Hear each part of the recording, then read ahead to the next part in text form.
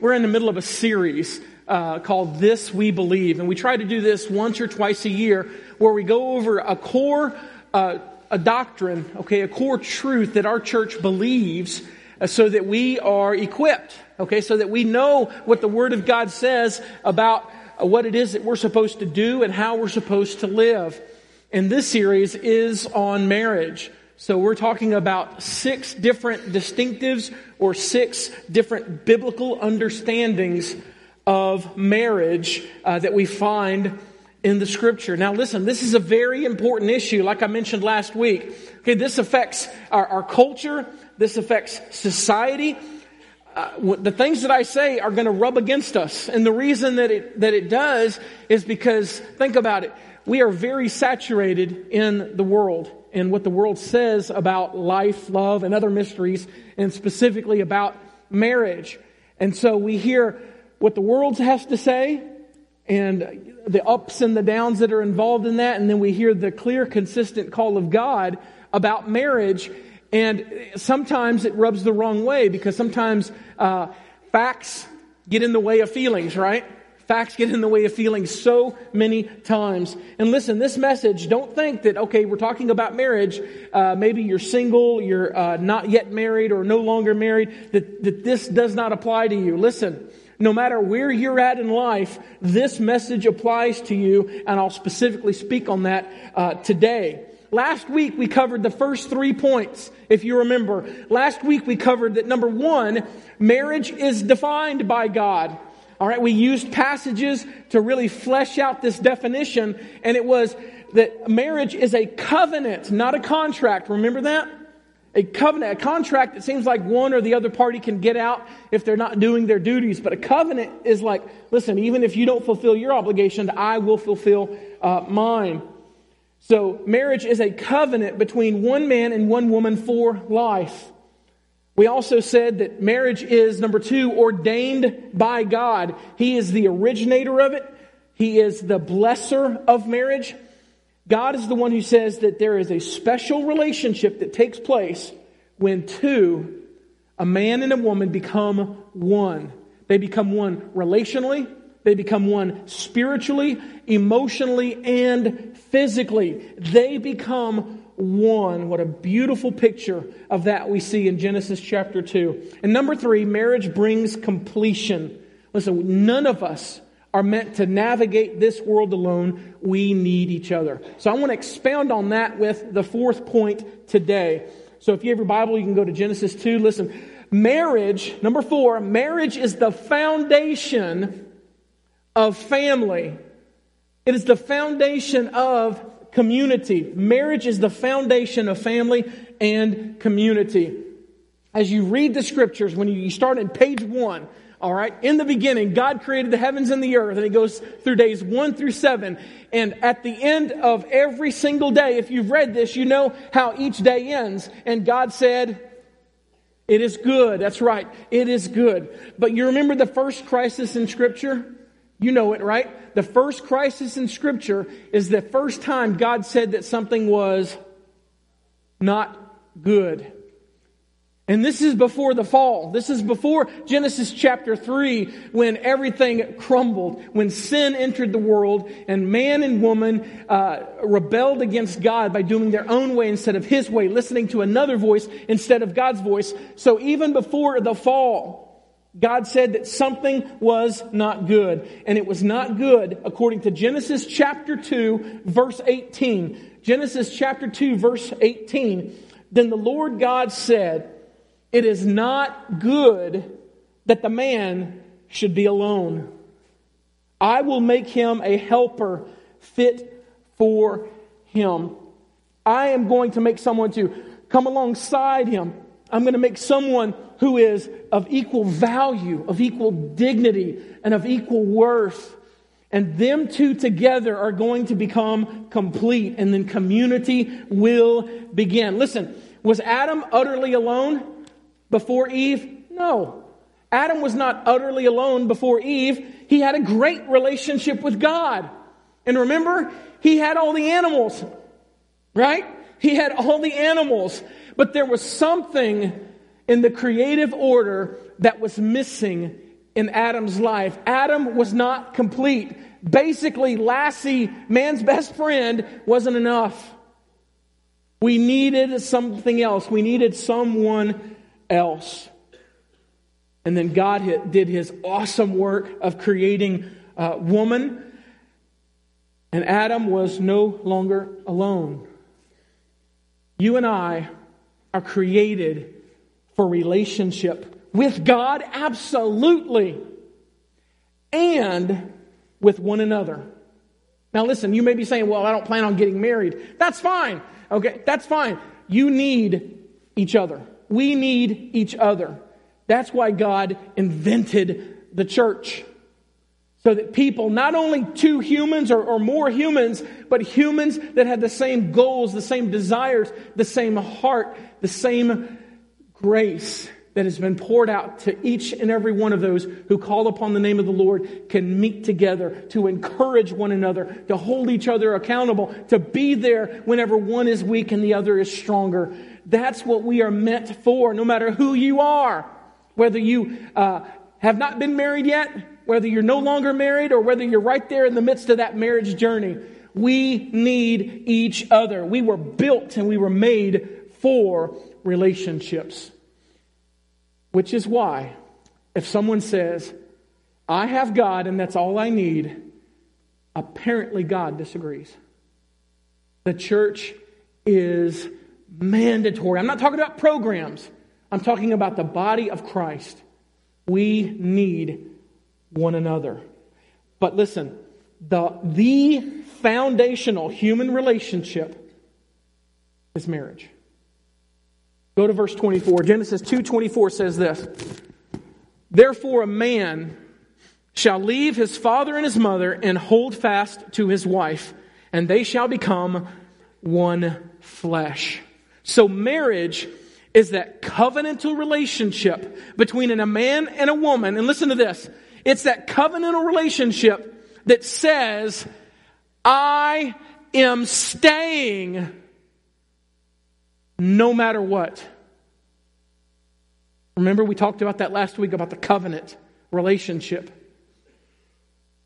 I am staying no matter what.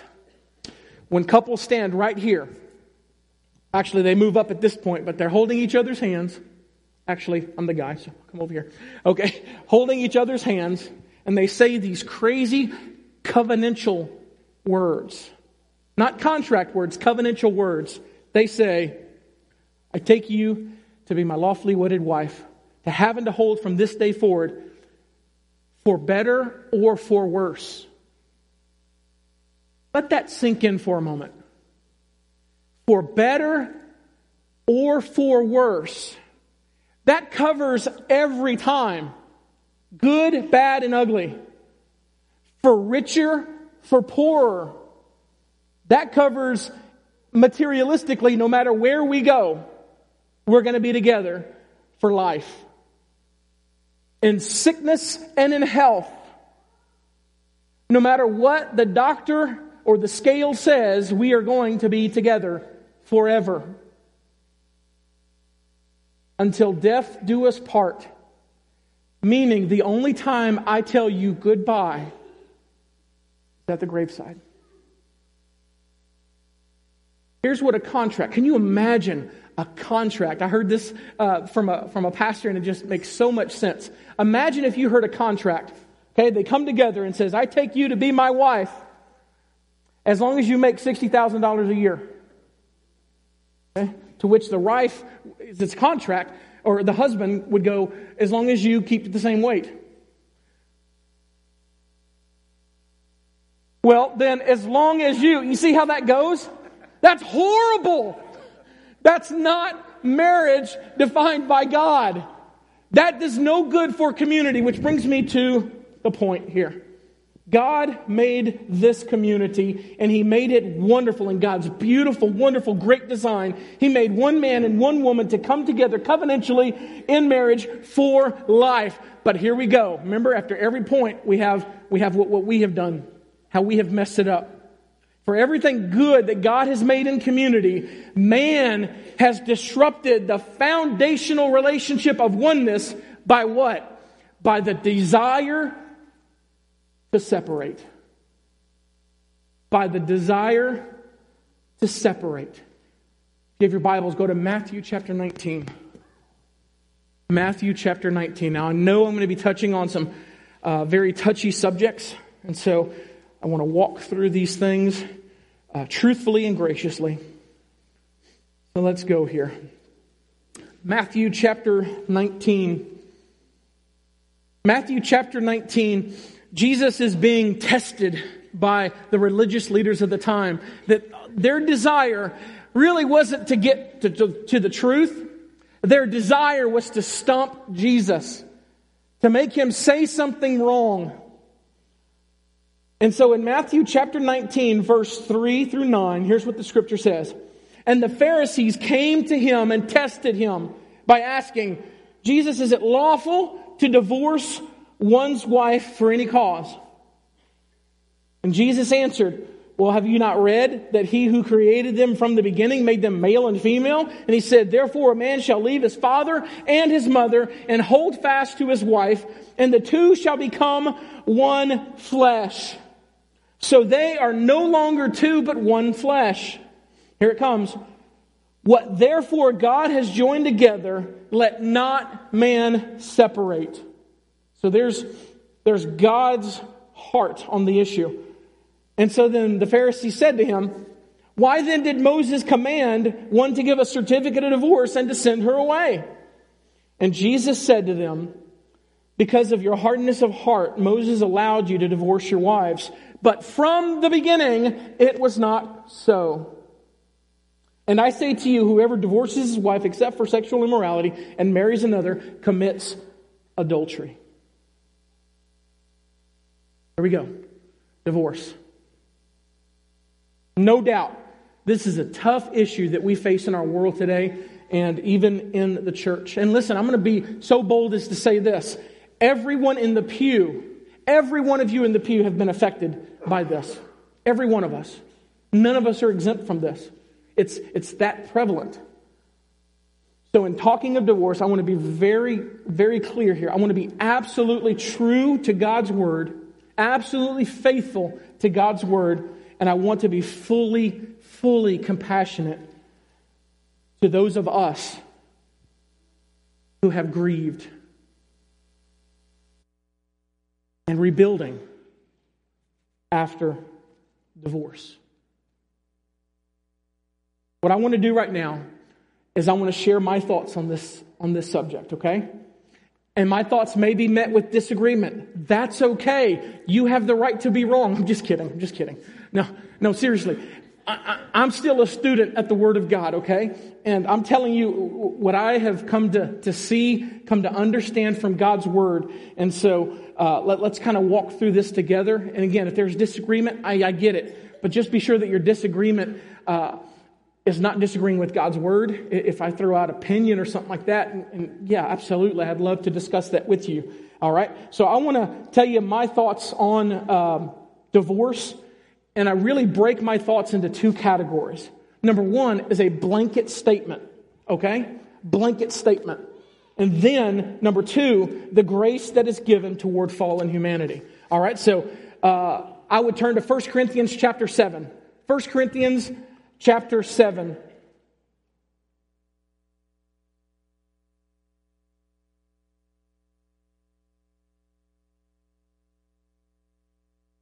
First Corinthians chapter 7, verse 10 says this.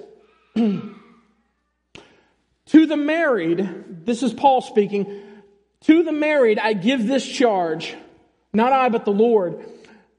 The wife should not separate from her husband. That's pretty clear right there, right? Pretty clear. I give to the marriage, I give this charge. The wife should not separate from the husband. So the blanket statement that I'm going to share with you right now is this. The heart of God for marriage is stay together. Stay together.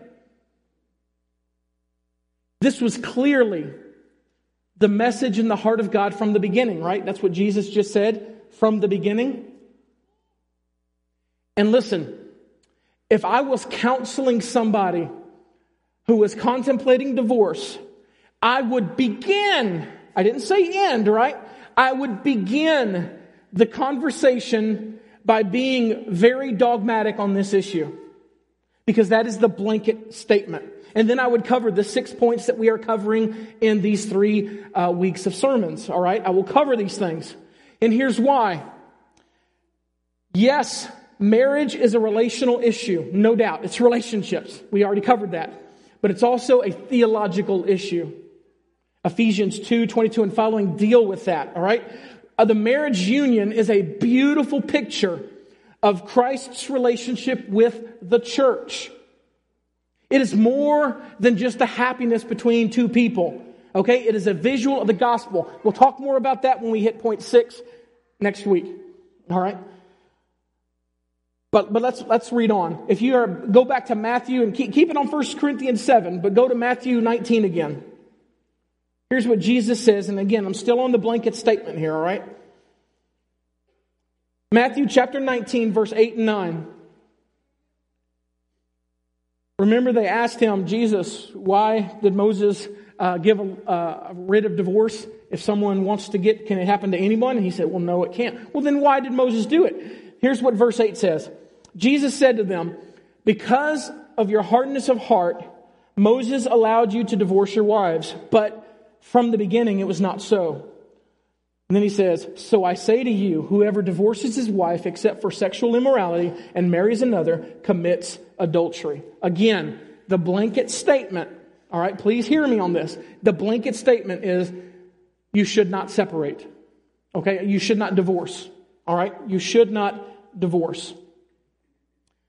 To which then you would raise your hand and say, well, I've got some questions. Okay, what about immorality? What about abuse? Or what about being unequally yoked? That's a crazy word, but that means what if in my marriage, I realize that I am married to someone who doesn't have the same faith that I do. I have put my faith and trust in Christ, and I've realized either they've not been honest with me, or maybe they thought that they were saved, or maybe you knew walking into that marriage that the person that you are going to marry is not saved. And I'm here to tell you, let me just be very blunt with you. It takes 3 years or less. 3 years or less for you, if you knowingly marry someone who is not a Christ follower, in 3 years you will regret it. In 3 years you will regret it. Because the first 3 years you still got that bliss. A lot of times the relationship is very surface level. Okay, it's based more on the physical attraction, and it's based on even some emotional destinations. Okay, y'all like to travel, you like to do this, you like to do that. But after 3 years, you start saying, all right, here's my future. And then you realize that your spouse is not that way. And then there is struggle in marriage. And don't think you're going to be the one to fix it. That will not happen. So what do you do in these situations? The thing I really want to hit on is abuse. Please hear my heart when I say this. If you are in an unsafe situation, separate yourselves and your kids from that situation. Get out of that situation immediately. Do you hear me? If you are in an abusive situation, you need to separate yourself and your kids from that situation. Because no spouse, man or woman, has the right to abuse you emotionally or physically. Nobody has that right. I beg you, get help. You and your spouse are broken human beings, and you are desperately, just like every other human being, in need of divine help. Church, if you see spousal abuse going on, we are each other's accountability. Call it out for what it is. Does that mean we may lose a family? It's worth it. Church, I love you. If I see abuse in a relationship, I will call you out on it because I love you and I love your spouse. If you are involved in that, that just tells me that you are a broken person like all of us, and you need help. Because listen, if you continue down this road of abuse, listen, the person that you're married to is a son or a daughter of God. And do you not think the Father is going to step in and do something about that? And many times, and hopefully, God will use the church. So if you're in an abusive situation, you need to separate yourself from that situation. If you're in 1 Corinthians 10, let's kind of read this again. I got to go back to the blanket statement, okay? So there's my caveat. All right, 1 Corinthians 7, starting in verse 10. Paul says, "To the married I give this charge, not I but the Lord. The wife should not separate from her husband, but if she does, she should remain unmarried or else be reconciled to her husband. And the husband should not divorce his wife. To the rest say I and not the Lord, that if any brother has a wife who is an unbeliever and she consents to live with him," okay, so now we're talking about unequally yoked, okay, a believing spouse and an unbelieving spouse. If any brother has a wife who is an unbeliever and she consents to live with him, he should not divorce her. For any woman who has a husband who is an unbeliever and he consents to live with her, she should not divorce him. For the unbelieving husband is made holy because of his wife, and the unbelieving wife is made holy because of her husband. Otherwise your children would be unclean. But as it is, they're holy. They're holy because you're involved in that life. You can be that gospel penetrator in your home. So from what I see in that passage, I have to go back to my blanket statement. Again, if you're in an abusive situation, you need to separate yourself from that situation. But the blanket statement is this. From the beginning, God says stay together. Stay married. And listen, here's why. Because if that marriage can be restored, wow, what a testimony of the reconciling grace of God. It's a small picture of what God has done for you and for me in saving us who were vile and wicked and enslaved in sin. Please hear my heart. Abusive situation, get out of it. Seek help and demand counseling. Now, listen, we have a marriage conference coming up this weekend, a marriage conference. And you may think to yourself, I don't really need that. That's not my thing. Listen, you and your spouse are two that have become what? One, right? If that's true, then listen, if you don't think you need it, but your spouse comes up to you and says, I think we need it, you need it. All right? You need it because you are one. All right? That's not a gimmick to try to get you to come. All right? But kind of it is. Okay? You need to come. Okay? Every one of us are broken people and we need help. We need divine help in our marriages, no matter how good we think they are. So I strongly urge you to come. And don't let cost get in the way of that, okay? It's $25 and that covers your food and all that stuff. Don't let that get in the way. All right? Sign that form at the end of service. Do that. Now that the blanket statement is laid down, God says, do not separate. Stay married. Now I want to give you the grace that I see in Scripture for fragile humanity like you and I. Okay? I want to show you grace here. I want to see what I see in Scripture. In Matthew chapter 19, if you're still there, go to verse 8 and 9. Matthew 19, 8 and 9 says this. And Jesus said to them, because of your hardness of heart, key term there, that's underlinable. Because of your hardness of heart, Moses allowed you to divorce your wives, but from the beginning it was not so. I say to you, whoever divorces his wife except for sexual immorality and marries another commits adultery. I'm going to give you another passage, and I'll tie this all together in a bow. Okay, so Matthew 19, 8 and 9. Now let's go back to 1 Corinthians 7, starting in verse 15. After everything Paul just said about the blanket that God gives, then he says in verse 15, if the unbelieving partner separates, let it be so. In such cases, a brother or sister is not enslaved. Okay, you're not bound by that marriage. God has called you to what? Peace. God has called you to peace. For how do you know, wife, whether you will save your husband? Or how do you know, husband, whether you will save your wife? And then a final verse on this topic. Go a little further back to 1 Timothy chapter 5. 1 Timothy chapter 5. I hope this makes sense to you. 1 Timothy chapter 5, we're going to look at verse 8. Paul is speaking about widows in the church that the church needs to take care of. All right? If there's somebody that's in your church, in your body, that has no other means of care, then the church needs to come together and care for those widows. But sometimes in the church, there's a widow that has family that are also in the church, and they're not taking care of their widow. And this is what Paul has to say about it. He says, 1 Timothy 5:8, but if anyone does not provide for his own, and especially for those of his household, he has denied the faith and is worse than an unbeliever, because even an unbeliever should take care of their family. Why did I give these passages? Because Matthew 19 says that we have very weak hearts. 1 Corinthians 7 says that unbelievers, if they walk away, you cannot force them to stay. And 1 Timothy 5:8 tells me that if you do not provide for the basic needs of your family, like comfort and protection, this is now me speaking. If you are an abuser of your family,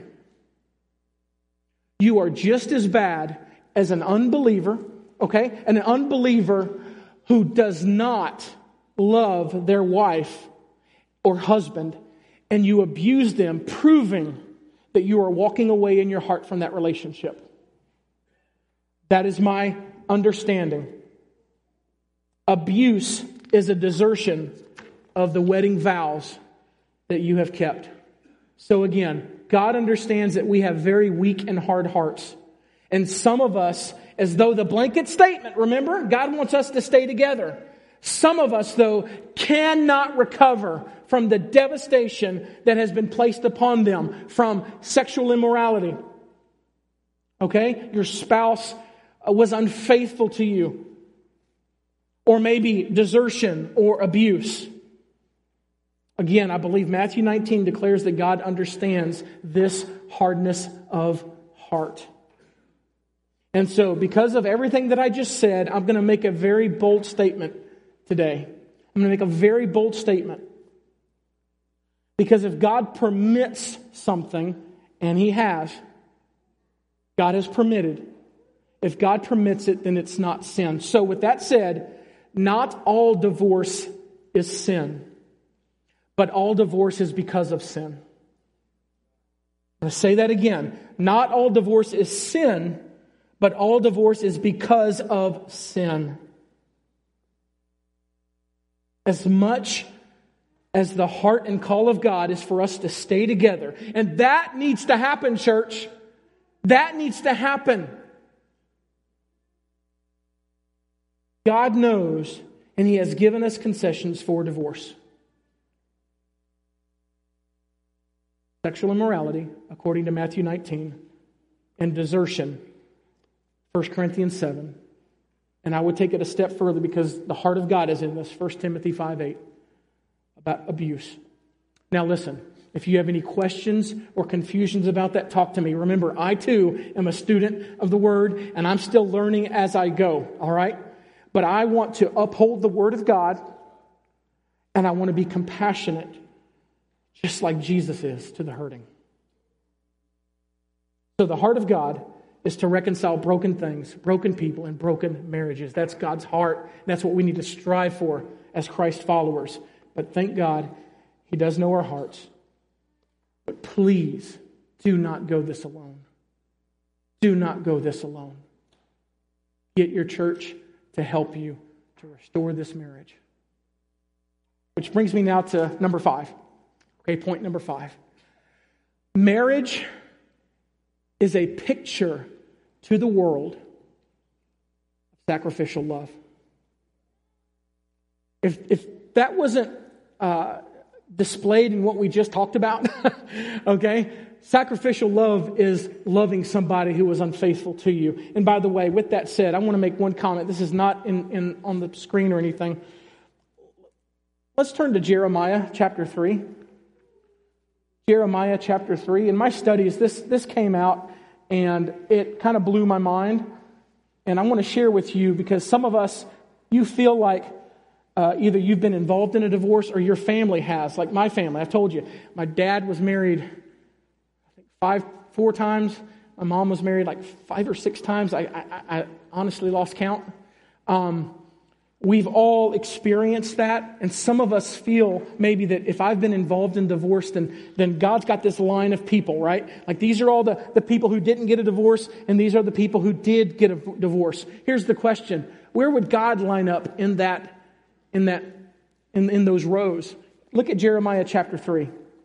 Jeremiah had a spouse. God had a spouse that was very unfaithful to him. If you're in Jeremiah 3, go to verse 6. The Lord said to me, Jeremiah, in the days of King Josiah, have you seen what she did? Speaking of Israel, that faithless one? How she went up on every high hill and under every green tree and there played the whore, the prostitute? And I thought, after she had done all this, then she'll return to me. But she did not return. And her treacherous sister Judah saw it. She saw that all the adulteries and of the faithless one Israel, and I sent her away with a decree of divorce. And in 722, now this is in the 500s, 580s, okay? But basically almost 150 years before this, he's telling Jeremiah what happened. At 722, I sent Israel, the northern kingdom, I sent them a certificate of divorce, and they were scattered because of the Assyrian army. So if there were 2 lines here, one that has never been divorced and those who have been divorced, God is in the line of the divorced. He understands where you are. He understands where you're coming from. But listen, here's the heart of God on this situation. Although Judah was doing the same prostitution, the same idolatry, listen to what he says in verse 11. And the Lord said to me, faithless Israel has shown herself more righteous than Judah. Go proclaim these words to the north. So go back up to Israel. Find anyone in Israel and say this: return, faithless Israel, declares the Lord. I will not look on you in anger, for I am merciful, declares the Lord. I will not be angry forever.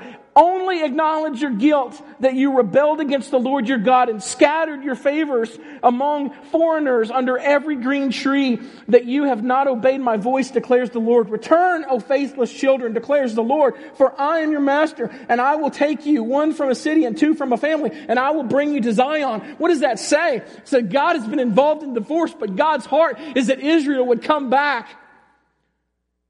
That is the heart of God for your marriage. Heart of God for my marriage. So wherever you're at, God knows and He understands. Now let's talk about sacrificial love.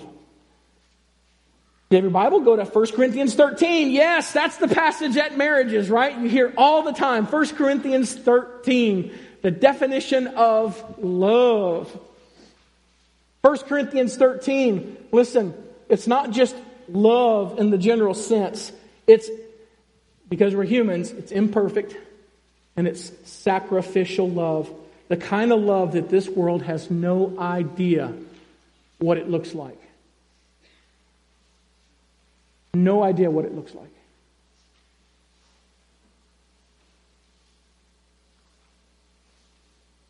First Corinthians 13, starting in verse 4. Listen to this definition of sacrificial love. Love is patient and kind. That's what marriages should look like.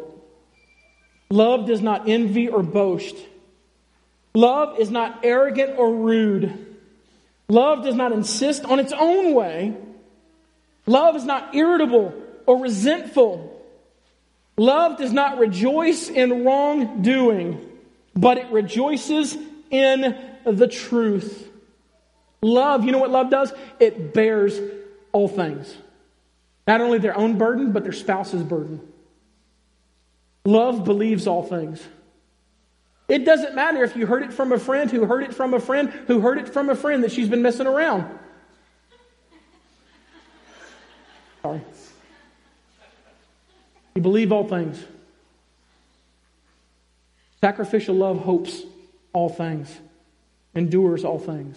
And listen, this type of love never ends. This type of love never ends.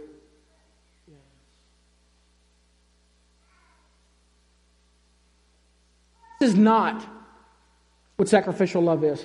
When I say this at weddings, I usually cover this verse and I say, listen, you may say to each other, listen, honey, I will die for you. Just don't tell me to unload the dishwasher. That's not sacrificial love. All right? That's not. It's not. All right? It's being willing to do whatever it takes to build up, to edify, to encourage your spouse and your children. I'll talk more about that next week when we get into marriage is a picture of the good news of Christ. Okay? But just for today, sacrificial love should be the imprint on every Christian marriage. But it's not. Why? Because we fight against our flesh. In a word, selfishness. The exact opposite of sacrifice. We are a selfish people. The Word of God says that we are to die to ourselves, and we say, yeah, I'll do that for discipleship, but you don't know my spouse. Do you know that your spouse is your disciple? You know that? You love each other, you submit to one another. It's Ephesians 5:21. Next week we'll get into 22 and following. But folks, we are to build each other up, not ourselves. Okay? Love does not envy or boast. Love doesn't say, I'm the better spouse. Love says, God, what do you want to do in my life? Here's the opposite of sacrificial love. When you leave here today and you're like, did you hear what he said? He was talking to you. That is not sacrificial love.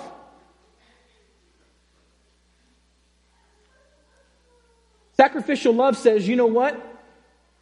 I know my spouse has faults, but I want to be a master at my spouse's strengths. So I'm going to tell my spouse, you know what I love about you? The way you do this and that and that. The opposite is, I hate when you do this and this and that. But that's usually how conversations are, aren't they? Sacrificial love desires to edify and to build up. Love is not a fleeting feeling. Did you hear that? It's covenantal, right? Love is a decision of your will. Love is a promise that you make with your spouse. Some people are like, but you don't understand, Pastor Scott. I married the wrong person. Have you been there? Have you heard that before? God's got this one person in my life, and I chose the wrong one. I should have waited a little bit longer.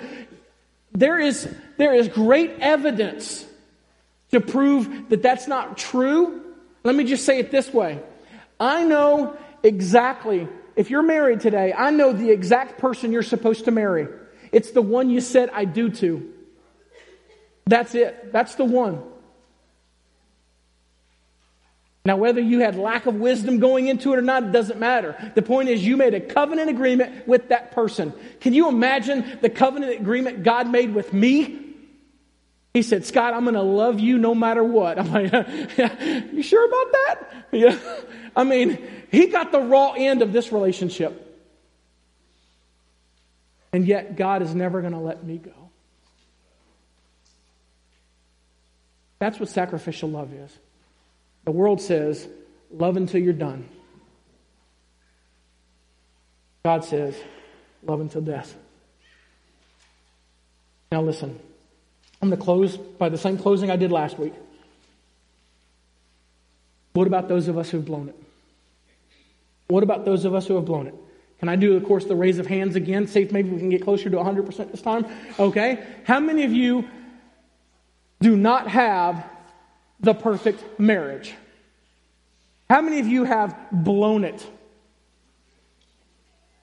Yeah, we've blown it. We've made a mistake. So listen, if you're in here thinking, no, you don't understand, I really blew it, join the club. We are all broken people in need of God's grace.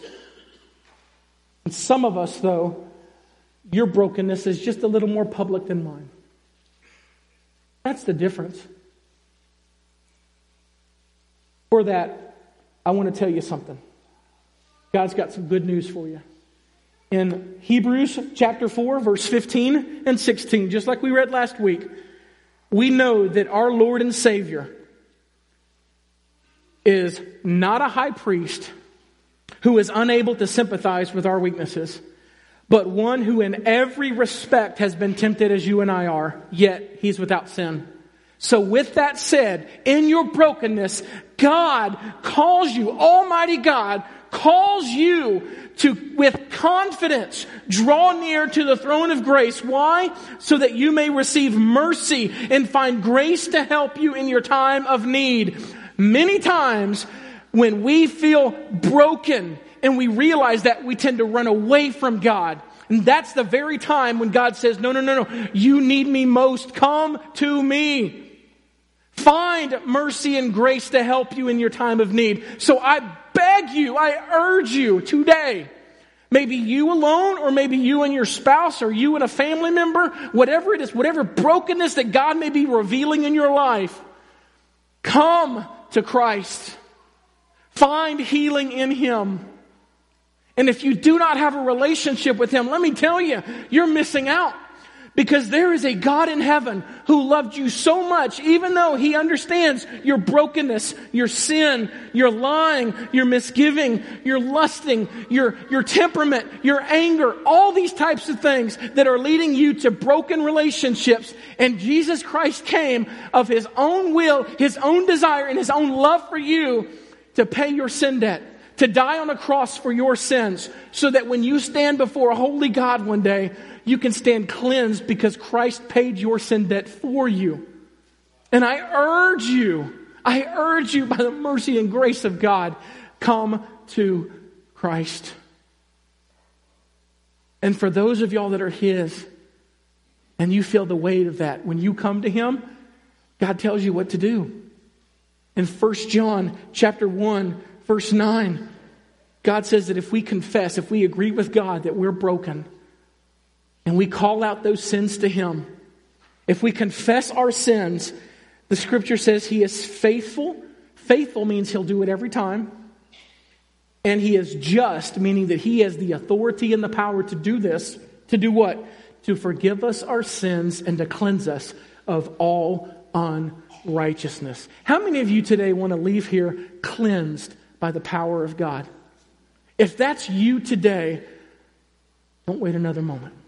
Let's pray. Father God, I know that you're here for a reason. God, you want to display your mercy, your love, and your grace toward every person in here who's willing to receive it. So God, I pray right now that during this invitation, God, that you would extend that invitation to every person in this room. Maybe some have some guilt or some shame in their life, that God, that you want them to just lay at the altar. God, give them the courage and the strength and the will to do that. You have already done the work, the hard work of forgiving them. But God, they need to receive it. So please help them to come and to receive it today. God, I pray for marriages today. We've only gone through 5 points, and some of them have realized, Lord, that they're on their last nerve, or they're on their last few weeks. They're almost done. God, would you encourage them to not do it alone? God, that you would speak to them your words of peace and your desire to reconcile, just as you've reconciled lost people like us to yourself.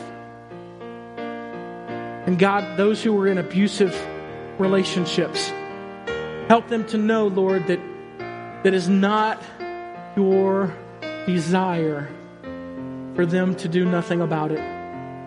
But God, that you would give them the courage to get help.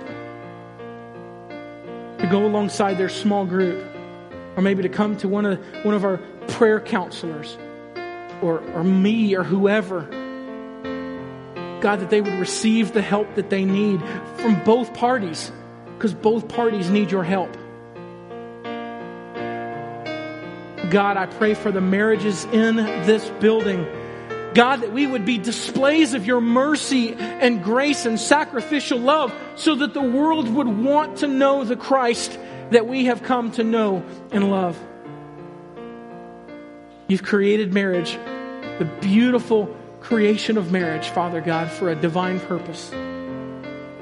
Help us to be displays of that grace and mercy in our lives. We beg and plead in Christ's name.